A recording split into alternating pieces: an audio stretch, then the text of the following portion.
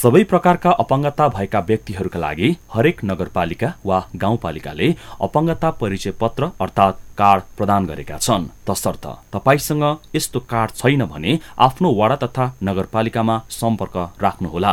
अपाङ्गता भएका व्यक्तिहरूलाई संरक्षण सम्बन्धी सेवाहरूको आवश्यकता भए पनि पहुँचयुक्त सूचना तथा जानकारी नभएर सेवा केन्द्र टाढा भएर विभेद, भौतिक तथा वातावरणीय अवरोधको कारणले समस्यामा परिरहेका छन्। तसर्थ यी समस्या समाधान गर्न हामी सबैको सहयोग आवश्यक छ।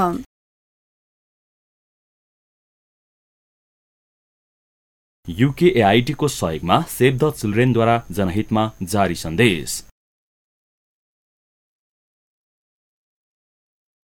UKAID को सहयोगमा सेभ द चिल्ड्रेनद्वारा जनहितमा जारी सन्देश।